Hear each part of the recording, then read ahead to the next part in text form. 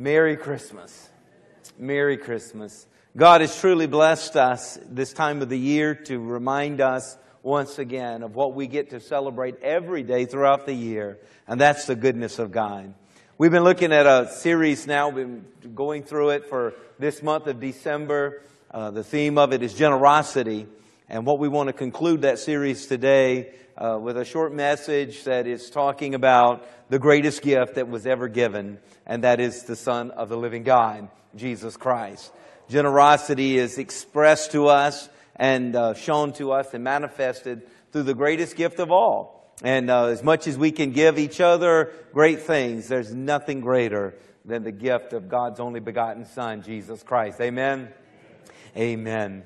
How many of you have ever received a gift that maybe you couldn't identify or maybe you couldn't use? And anybody ever gotten a gift you couldn't use or you couldn't identify? Raise your hand. Just raise your hand. Keep your hand up. Keep your hand up if you regifted it. Keep your hand up.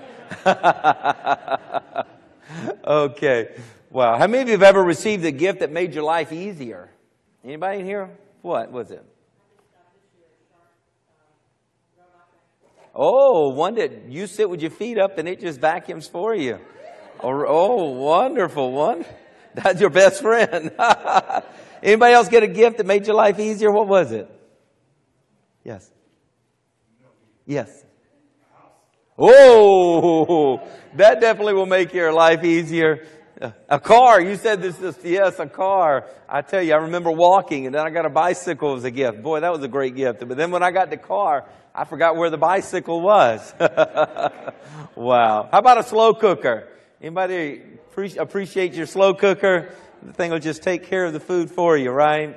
And just made your life so much easier. Well, let me tell you what. We received the greatest gift of all, and that's the Son of the living God. And He came to this earth, and let me tell you what. He made things better. Everywhere Jesus goes, and if you'll invite Jesus into your home and into your life, I'm telling you what, He'll make everything better. Because you just study history, and you see even the prophets were prophesying what He was going to do. Isaiah prophesied 700 years before Jesus ever came, and he said, "For unto us a child is born, and unto us a son is given, and the government will be upon His shoulder, and His name will be called Wonderful, Counselor, the Mighty God, the Everlasting Father, and the Prince of Peace. And of the increase of His government and peace there will be no end. And upon the throne of David and over His kingdom, to order it and establish it with judgment and justice from that time forward, even forever. The zeal of the Lord of hosts will perform this." The prophet was saying that God is going to give the greatest gift the earth has ever received. And when the earth receives Him, the Son of God, everything is going to be made better. Hallelujah. Everyone that will receive Him, let me tell you what, the gift of heaven will become manifested on earth. Did you know that even our calendar had to change and recognize that Jesus Christ came into this earth? Every time, I love this, every time we see even an atheist sign a check and they write December 24, 2007 or whatever the date is, they are declaring that Jesus came and changed this world for the better. Because the BC and the AD is before Christ, and Anno Dominium, or the year of the Lord, history is divided even by the coming of our Savior, Jesus Christ. The world is different because Jesus was born and given to us the greatest gift. Let me tell you what, we need to celebrate His goodness, amen. We need to celebrate His presence. We need to celebrate our Savior, hallelujah. Everyone who has received Jesus, your life has been made better. And this earth, when it received Jesus, He came in and left a mark in history and changed the world for the better. Let me just give you several things that the Lord did while He was here and made things better. For one, and you ladies can celebrate on this one for sure, the role of women was lifted when Jesus came into this world. By Him choosing a virgin to come through, a woman to be born, the Son of God, gifted gift of heaven came to us through a woman. See, in that day and age, pre-Jesus culture, women were property of their father until she became the property of her husband. Let me tell you what, Jesus wasn't happy with that. That was not the plan of God for a woman. That was the working of the enemy. That was sin at its height, trying to devalue women and dehumanize women and make them just property. But let me tell you what, Jesus came into this world and he said, Aristotle, you gave a definition of women somewhere. He was asked to define women. And he said, a woman is somewhere between a man and a slave. That's where they fit. Well, let me tell you what. That's not what the Lord said. Even though in India, until the 19th century, the common practice was if a man died before his wife died, and no one wanted to take on the burden of taking care of that property, she would be cremated with her husband, whether she wanted to or not. Man, think of that. And in China, which is largely non-Christian, it still practices this today to kill the female children. It was just October the 29th, 2015, just 2 years ago, that they changed their policy to allow 2 children. So now if the first child is female, they can keep her. And if the second one's female, well, then they may dispose of that one because they're looking for a boy. But I love the heart of God. He said, this is not right. This is not the way it's supposed to be. And when Jesus came on the scene, there was a dramatic change in the role of women. I'm telling you, God even gave us His Son through a woman. And then when Jesus was an adult here on earth, what happened? They bring a woman caught in adultery, like she was doing that all by herself. Come on now. Where was the man? But Jesus said, enough of this.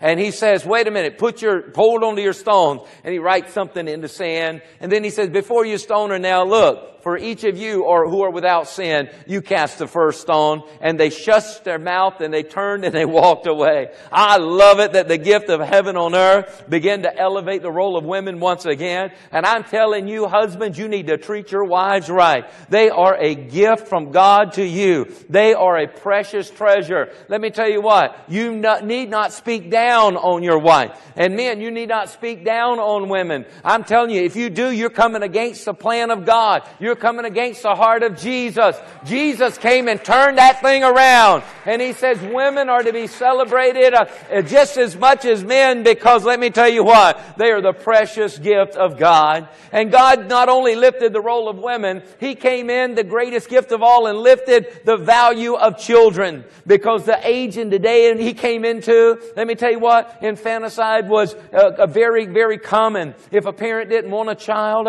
they just killed it. If they had a child that was handicapped or seemed to have some disability, they would leave it out in the woods for the animals to eat it. In Sparta, they had this place they would go and they would throw their unwanted children off of a cliff. And they've even excavated bones there today of little children that had been killed in that way. The Romans considered children property until they were 8 years old. So a father could do anything with that property, that child, until it was 8 years old that he wanted to. Sell it, kill it. It really didn't matter. And during Jesus' day, did you know, half of the children did not live to be 9 years old. One out of every 2 children that were born, one of them wouldn't make it to its 9th birthday. That's the culture he was born into. And he didn't just say, I'm going to come into this culture and put up with it. No, the gift of heaven came and changed this earth and made it better. And then we see right there in Mark 10 and 16, where Jesus took the children. They're rebuking the children. They're trying to get the children out of the way. And Jesus said, no, suffer not that the children come unto me. And He took the children and into His arms, and He took time with them, and He placed His hands on their heads, and He blessed them. Let me tell you what, we received the greatest gift from heaven. And when Jesus came, I'm here to tell you, He said, I'm going to bring the goodness of the Father in heaven to change the hearts of the men here on earth. And after Jesus was born and did what He did, then the orphanages started being built and established by Christians all around the world, and schools were being built up. And there were people adopting handicapped children because the hearts of men were changed by the coming of Jesus Christ. I say the greatest gift of all was given to us, and He has made our world a better place. Did you know that the fight against slavery came because of Jesus Christ? Slavery was profoundly affected when Jesus came to this earth. Now, sadly, some who claimed to be Christians had slaves, but let me tell you what, it was the majority Christians who turned against slavery and led rebellions and revolutions against the practice of slavery. It was Wilberforce. He was this great evangelist in England, and he drove and drove and drove to establish laws banning international slave trade. Did you know 2/3 of the members of the Abolition Society were Christian ministers, ministers of the gospel? 2/3 of them in the Abolition Society. They said, we can't allow this anymore. Jesus came and put value on human life, and no one should own anyone else. In John 17:21, Jesus said as He prayed that we would be one. Jesus is praying to the Father. He said, oh Father, make them one as you, Father, and I are one, that they may be made one in us, and so that the world can believe that you sent me. He said the world will see the goodness of heaven on earth when they see us come together, red and yellow, black and white, as brothers and sisters, as one under the blood of Jesus Christ, that there is no one better than anybody else, and there is no one lifted up above anybody else. Jesus says, I've come for all of mankind, and I've come that we be equal. Thank God for that. Praise God that I know there's still slavery going on in the world today, but we as a Christian voice and we as a Christian hand, we need to get involved with every sex trafficking and every place where there are people that are still being in bondage and bound up, and we need to help them be set free in the name of Jesus Christ. That is not the plan of God, because when God sent His greatest gift, Jesus came into this earth to make it a better place. I'm telling you, when He came on the scene, the needs of the poor became something that was spotlighted. Hearts of people were changed to start reaching out and to begin to minister to the poor. I dare you to try and count all of the inner city missions and the church food pantries and the Christian clothing closets and the benevolent funds for the needy. There's no way you can count them all, because they're always growing and always starting up. There's the big ones, Salvation Army. There's Samaritan Ministries. There's Feed the Children. There's Compassion International. There's People-to-People Ministries. There's Operation Blessing. There's Union Mission. There's food banks and clothing closets and Pen Ministry. Let me tell you what, but that's some of the bigger names. But there's also within every church and within every community and within every heart the desire to help those that need it, to reach out to someone who is struggling and to help them, because there was somebody one day that reached into our struggle and helped us in the name of the Lord. Jesus says, inasmuch as you do this unto the least of them, you've done it unto me. I'm telling you, if you reach out and help someone today, as you do it unto them, Jesus said, I'm keeping the records that you did it unto me. He says, I'm gonna put down the favor of heaven for you eternally, because I'm accepting it as you did it unto me. George Gallup did a study and discovered that over $20 billion is given away to the poor and the needy each year here in the name of Jesus. There's a lot more, but in the name of Jesus, over $20 billion in America is given to the needy. And every year, and over $6 billion worth of volunteer labor is given every year. I'm telling you, there's a hand of heaven touching the hearts of men to cause that. Because I know in our sinful nature, we are greedy, we are selfish, we are self-centered. It is a dog-eat-dog world. But let me tell you what, when the greatest gift of heaven touched earth and we received the gift of Jesus Christ and the power of His Spirit, He changes us, He transforms us. He gives us a heart of compassion. He gives us a heart that cares for those that are less fortunate. And I'm telling you, don't you ever be ashamed of helping those who need a helping hand. When Jesus, the greatest gift of heaven, came, He made a difference in this world. He changed the level of a heart's turn towards those who are sick. Before Jesus came, you had to be wealthy if you got any medical help. You had to be very wealthy. You're the only few that would be able to get any medical help. But I'm telling you, in 325 AD, the Nicene Council was come together, and they're trying to establish these doctrines and of the Christian faith to live by. Doctrines like the Trinity and doctrines like the authority of Scripture and the canon of Scripture. But also in this council, moved by the Spirit of God, they made a decree that for every church that we build, we need to also build a hospital. We need to have a medical place that people can come to, no matter what, where, when, or how, but there's an open door of mercy, there's an open door of assistance, there's an open door of help. And not only after that did churches start to spread across the world, but hospitals started to be built around the world. From Florence Nightingale to Louis Pasteur, let me tell you what, Christianity has profoundly affected the medical advances and the care for the sick. You can just go on and on. When Jesus came, you see a turn took place in the sciences. I'm telling you, some modern scientists would have you believe that faith and science have nothing to do with each other. But when somebody talks like that, you ought to just start laughing at the silly stupidity of what that is. It is God who created everything. It is God who set everything into order. And any science we have is just studying the 1 + 1 = 2 because God is a God of order. There is no conflict between God and real pure science. Let me tell you why. Real pure science is only discovering and seeing through research and tests and trials that what God has said and what God has done. There is a genius behind all of creation, and He is to be praised. Hallelujah.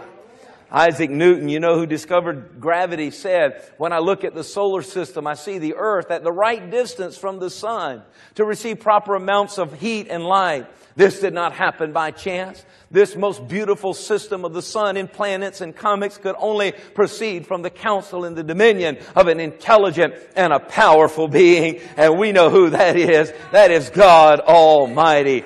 Hallelujah.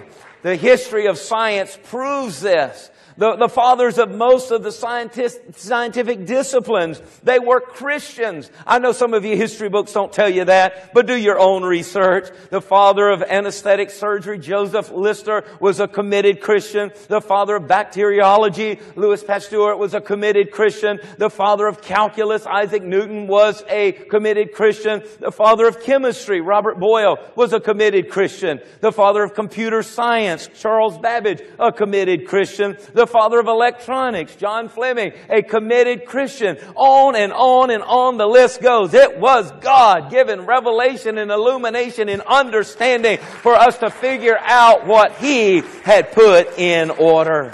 Hallelujah. The greatest gift of heaven is given to this earth. Jesus Christ, the Son of God. And let me tell you what, He came and He made everything better to those who would receive His ministry, receive His teaching, and receive His touch. Even education was transformed because of Him. Jesus said, go therefore make disciples of all nations, baptizing them in the name of the Father, and of the Son, and of the Holy Spirit, teaching them to observe all things that they have commended or commanded you. And behold, He says, I am with you until the end of the age. The pre-Jesus world was largely an illiterate world. Most of it was oral tradition passed down from generation to generation. But let me tell you what.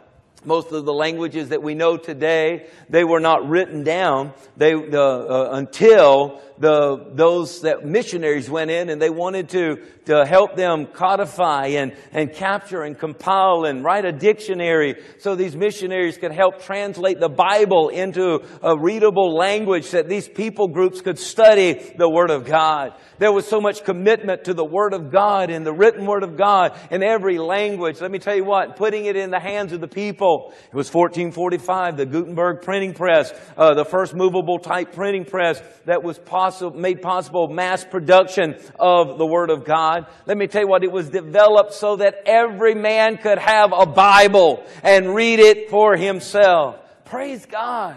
When you study the history of education and the history of languages and the history of the written text, let me tell you what, it was so that we could read the Word of God, that we could read about this greatest gift of heaven that was given to us in and through Jesus Christ.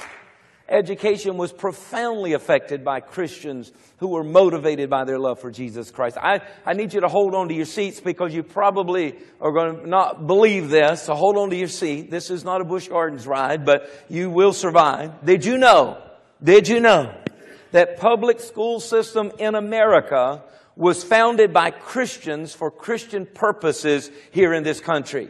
Did you know that? In 1647, the Puritan law, look, it's called the Old Satan Deluder Act. It said this: one of the primary attempts of Satan is to keep men from reading the Scriptures. Do you think he's still at work doing that today? Has he been trying to keep you from reading the Scriptures? They realized this. So here they said, in this act, they said it is ordered by the court that every township within its jurisdiction shall appoint one within their town to teach all children to read and write, whose wages shall be paid by the township. It's a public school concept that was built upon right there. And the reason being is they said Satan is trying to keep you from reading the Word of God. So we're going to set up a public system to make sure every township paid by the people, there will be a teacher to teach our children to read so that Satan doesn't win and we can read the Word of God. Now it blows my mind to realize that the public school that was started with the main purpose to teach citizens to read so that they could read the Word of God, now the Word of God is the very thing that is not allowed there. Let me tell you what, you need to find out what the devil's against and you need to be for it. It's just that simple. You want to figure him out? There's more people can recognize what the devil's doing rather than what the Lord's doing. Well, if you're stuck on the negative, all you got to do is look at what he's doing and be against it. If he's for it, you'll be against it. And let me tell you what, you'll be in good shoes.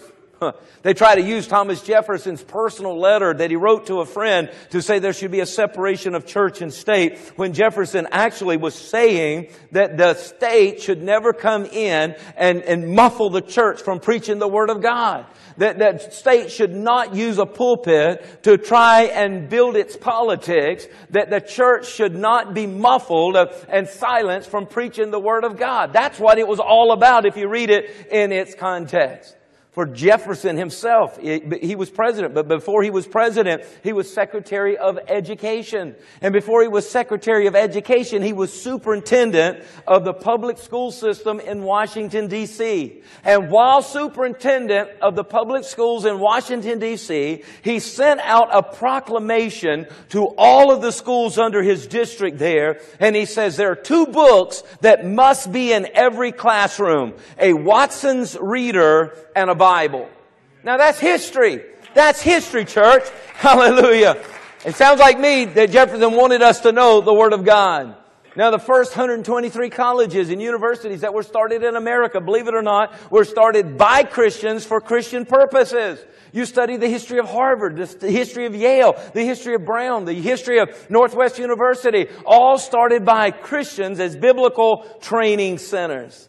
I'm here to tell you this morning, the fact that women, the fact that children, the fact that slavery, the sick, the poor, science and education has been turned around because of the greatest gift of heaven that was given to us, the only begotten Son of God. Let me tell you what, we need to get on board and open up the fullness of who Christ is in our life and let our hands and our feet be about advancing His purpose and His will and His goodness to everybody and everywhere we have influence over. Hallelujah. I'm here to tell you this morning, you and I have a responsibility. And the responsibility is this: to open the gift that was given to us, the greatest gift that has been given to man, and that is the Son of the living God. We need to open Him up. We need to receive Him. Actually, we need to open our hearts up and receive Him. And as we receive the greatest gift of all time, let me tell you what, where Jesus came in and changed things for good for women. He took that which was done wrong with children and made it right. He came and did that which was wrong with slavery and made it right. He came and did that which was wrong in every area and turned it right. He said, they're sick, let's bring healing to them. Let's bring nurture to them. Let's bring care to them. If there's hungry, let's feed them. If there's somebody in need, let's meet the need. Let me tell you what, everywhere He came, He took that which was wrong and turned it and made it right. And if you'll open your heart to Him and receive the greatest gift that has ever been given from heaven to earth, He'll come in and help you turn what is wrong in your life and help it make it right as well. You can receive Him today as your friend. Did you know that? He's not against you. He's the greatest gift of heaven. He came for you. There are friends, the Bible says, who even pretend to be friends. But there's a friend that sticks closer than a brother. The Bible says. There's a friend that sticks closer than a brother. Jesus said, I no longer call you servants. I've come to call you friends. God may seem to be a distance to you today. But remember, He said His name is Emmanuel, which means God with us. God has come in and through His Son, Jesus Christ, to live in your heart, to live in your life, to flow through you by His Spirit, that you become His hands and His feet. And He wants to do it through a friendship, through a relationship like none other. But He does not force Himself on anyone. He's a gift that needs to be opened and received. Will you receive the greatest gift that's been given? I gave you 6 or 7 things that in society has been made better and turned on the right path. Oh, there's a lot of work to be done, but that's our responsibility. Jesus says, I'm going to the Father, but the same Spirit that is in me is the same Spirit I'm going to send to you, and I'll fill you with power, and I'll fill you with fire, and I'll fill you with anointing and gifts and talents I'll give to you so that you can be my body, the body of Christ. You can be called Christians. Oh, today, will you receive Jesus Christ? I'm not talking about a head knowledge. Oh, I know the Bible and I know Jesus, and if I confess, so I confess He's my Lord. Let me tell you what, this thing has to go from the head to the heart. Has to go from the head to the heart. You gotta step out by faith and say, Jesus, I so believe that you are the gift of heaven. And I receive you to be my Lord. I receive you to be my Savior. I receive you to be my friend. And I want to be your hands. And I want to be your feet. And I want to give, and I want to help, and I want to heal. And I want you to use me to educate. I want you to use me to inspire. I want you to use me to help turn the roles of situations around.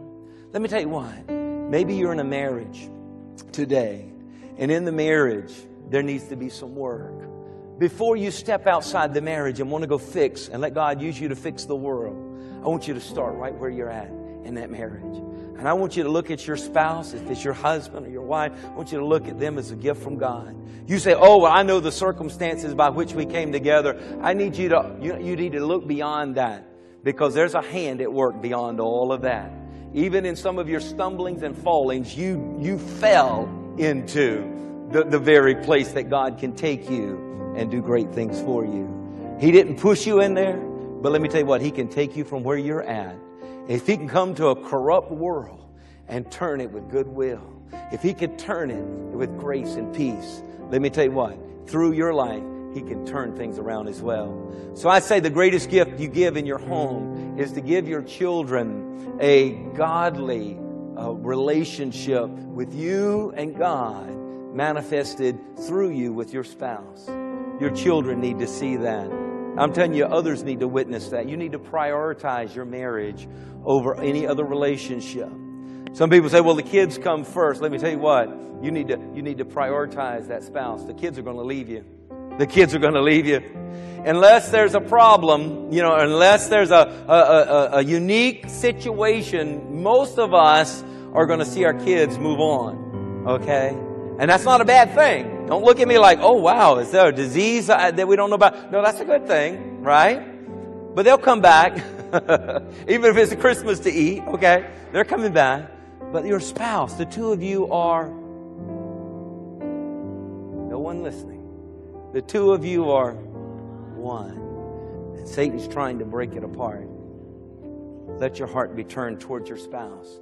and say, God, I'm gonna lean on you, that goodness, that mercy, that forgiveness, that kindness, that joy, that peace. I'm going to flow through me, and I'm going to be an instrument of righteousness in my marriage. Then with your children, and then with your family, your extended family, your church family. And Jesus says, as that takes place, then the world will see, wow, look at the oneness, look at the blessing, and they will want to serve our God as well. The greatest evangelistic opportunity we'll ever give the world is when we allow the kindness and the goodness and the favor of God to flow through us, bringing reconciliation. He says we've been reconciled to God through Christ, and now has given us the ministry of reconciliation. So I encourage you, this time of the year, let me tell you what, when the enemy loves to blow it up with families and blow it up because of the extra stresses and things, I would say, if that's what the devil's doing, I'm going to do the opposite. The enemy's trying to separate, I'm going to unite. The enemy's trying to stress out, I'm going to pull back and get into God's peace. This is supposed to be a peaceful time of the year, not a stressful time of the year, right? The greatest gift that has been given to us is Jesus Christ. And He's made available to you. You can receive Him as your friend. You can receive Him as your Savior. And you can receive Him as your Lord. But you have to receive Him. So I close in asking you on this Christmas Eve, is Jesus Christ, the Son of the living God, the greatest gift that has ever been given to this earth, to mankind, and to everyone who's ever received Him? He has made everything better. Have you received Him as Lord and Savior? Would you bow your heads with me? Father, we bow our heads before you as we also humble our hearts. And Lord God, we hear the question that is being asked. Is your Son, your only begotten Son, the greatest gift of heaven that has come to earth? Have we received Him not only in our heads, but in our heart? The Holy Spirit would ask you this day, is Jesus, the Son of God, seated as Lord and Savior on the throne of your heart, to where you surrender to bow, to worship, to serve, to celebrate, to honor Him? By faith, you can accept Him into your heart right now by praying a prayer of faith. Jesus, Son of God, gift of heaven, I receive you now. I receive you, Jesus, into my heart. Come in, bring the turnaround into my life. Cleanse me of all unrighteousness. Wash me, God, of my sin.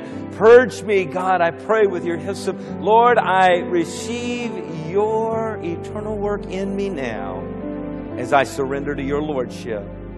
Would you tell Him that, Jesus? Jesus, I surrender all.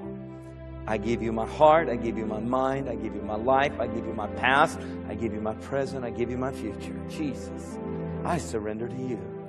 As you came into a corrupt world and brought a light of hope and brought a fresh air that would save those who were suffocating in sin, Lord, come into my marriage. Come into my home. Come into my relationships. Come into my work. Come into my physical body. By faith, I receive you now.